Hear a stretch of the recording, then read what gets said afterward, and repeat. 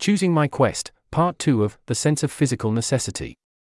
By LoganStrohl. This is the second post in a sequence that demonstrates a complete naturalist study, specifically a study of Hug the Query, as described in the nuts and bolts of naturalism. This one demos phase 0, all the preparation that's often needed before you can really get to work. It corresponds to the how-to posts, Getting Started with Naturalism, and Catching the Spark. For context on this sequence, see the intro post. There's an image here in the text. Heading: The Dead Words of Others. At the outset of any naturalist study, original seeing and curiosity are paramount. If they're already present, and they aren't crowded out by other concerns, such as a desperation to solve your problem as quickly as possible, then you can dive right in. Otherwise, some deliberate cultivation is needed. Where did I stand with original seeing and curiosity at the beginning of this study? I was pretty low on both. There was this whole coherent concept, Hug the Query, handed to me from the outside by a clear and well-written essay that did not leave me feeling confused. I could tell there was something in there that I wanted to engage with, somehow. But for the most part, my understanding was relatively inert. If I wanted to transform that seed of interest into a study that was live, growing, and really mine, it was going to take some work. As I said in the introduction, I had to forget what I already knew so I could see it all again, this time entirely for myself. There's a table here in the text. Making a fake thing real was the challenge I set for myself in this study. It wasn't such an extreme case as a busy work assignment in middle school. I wasn't handed something fake, exactly. But what I held was nowhere near real enough to fuel a naturalist study, not without some alchemy. For one thing, I was embarking on a study originally intended not to satisfy some burning curiosity of mine, nor even to solve one of my personal problems, but to demonstrate the naturalist method, simply because that was the next step in my larger project. I thought it would be cool if my demos provided useful companion resources to pre-existing rationality material, and I settled on Hug the Query, somewhat whimsically. Additionally, these ideas I was working with, closeness to the issue, the screening off theorem, Hug the Query, they were dead words on a page, the empty skin of someone else's thoughts shed as he slithered across a website years in the past. Learning from someone else's writing always poses this kind of challenge, to one degree or another. Catching the spark is a procedure for shining original seeing and curiosity at arbitrary topics. I've never made a concerted effort to lay out what I know of how to make fake things real. But I think throw original seeing and curiosity at it systematically, relentlessly, until it starts to change, is a big chunk of the skill set. So that's how I started this study. I opened up Catching the Spark, read the instructions, and followed them. Heading: Catching the Spark. A quick summary of the process. Catching the Spark begins with story articulation, which gets you grounded in your intuitions about a topic. You then squint at your story, examining your intuitions piece by piece. Finally, you reconnect with your intuitions from the beginning, and choose a quest, a related question that will guide your investigations going forward. When working with text, I often try highlighting the bits that jump out at me, so I can feel into them and get a sense of why I seem to care. That jumping out is an indication that my own interests and priorities have found a potential interface. This works even if a certain phrase makes me angry or sad. If I feel anything at all while reading, it means that somehow, for some reason, I care. There is realness hidden somewhere behind every fake thing. Emotions often indicate granulations in the facade. In Hug the Query, the part that most jumped out was: in the art of rationality, there is a discipline of closeness to the issue, trying to observe evidence that is as near to the original question as possible, so that it screens off as many other arguments as possible. As I read back through this sentence, I looked for a felt sense of what seemed important about it. I offered some phrases to the felt sense, and found a few that resonated: the heart of the matter, driving straight at, not getting distracted, cutting straight to, intimacy, nothing in the way, clarity, staying in touch. I wove those phrases into a story statement, tinkered with that statement for a while until I found something that more or less fit my felt sense of what's important here, and ended up with, quote, "I leave behind distraction when I look toward what is crucial." End quote. It later turned out that this story was a bit off. That's okay.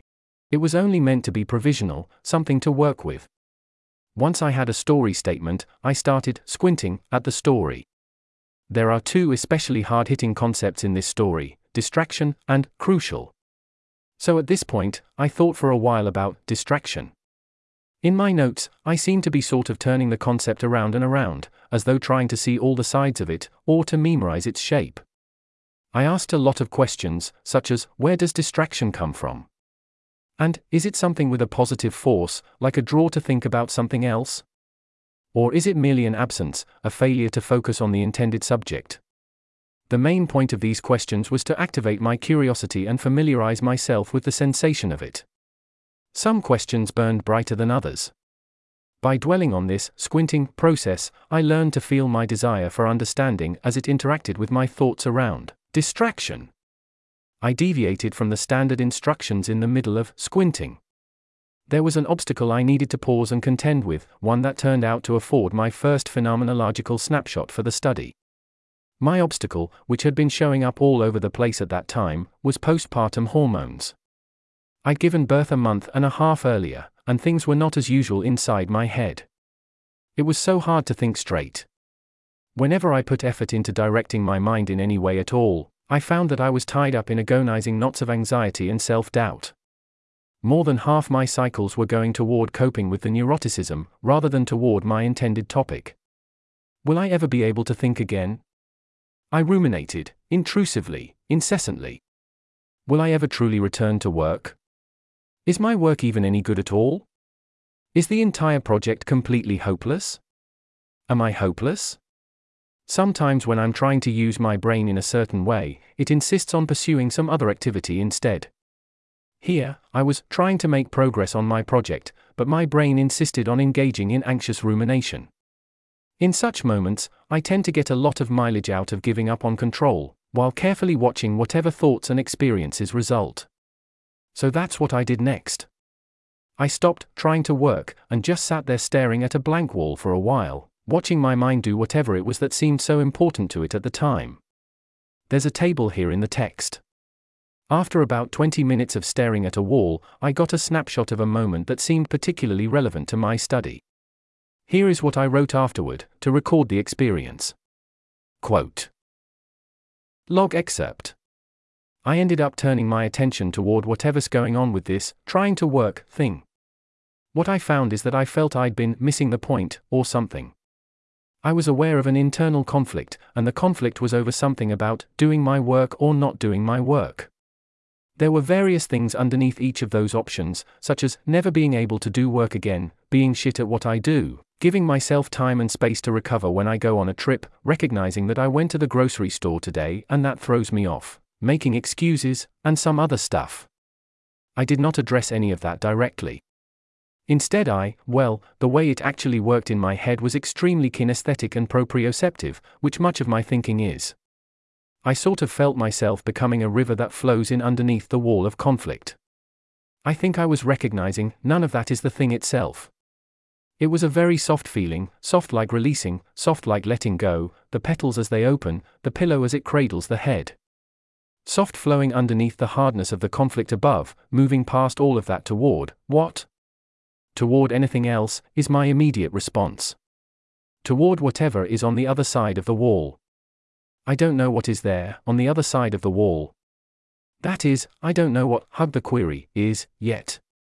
I don't know what it is or what it means, I don't know what I'll find. But anything real to be found is beyond the internal bickering over concepts of work, duty, worth, expectations, promises, ability. I got past myself. But how did I know that I was missing the point? That's the biggest question here, right? The biggest question of hug the query. How do you know what to hug? Or how do you know what constitutes hugging, and what doesn't? How can you tell when you're distant from the thing you want to stay intimate with? How can you tell when you're looking toward what is crucial, and when you're distracted? I was making a guess, that I was missing the point. I could have been wrong, of course. But whatever I perceived, I think it was a pretty reliable signal that this is not in direct connection to what I care about here. Yes, maybe I am not capable of doing work. That might be true. But I'm not here to determine whether I can do work. I'm here to lay my body alongside some particular thing that I want to learn about. If I cannot do work, then yes, perhaps I will fail to learn the thing. But it's better to try to learn the thing than to try to determine whether I can learn the thing. End quote. Looking back at this first snapshot from the other end of my study, I have a story about what was going on.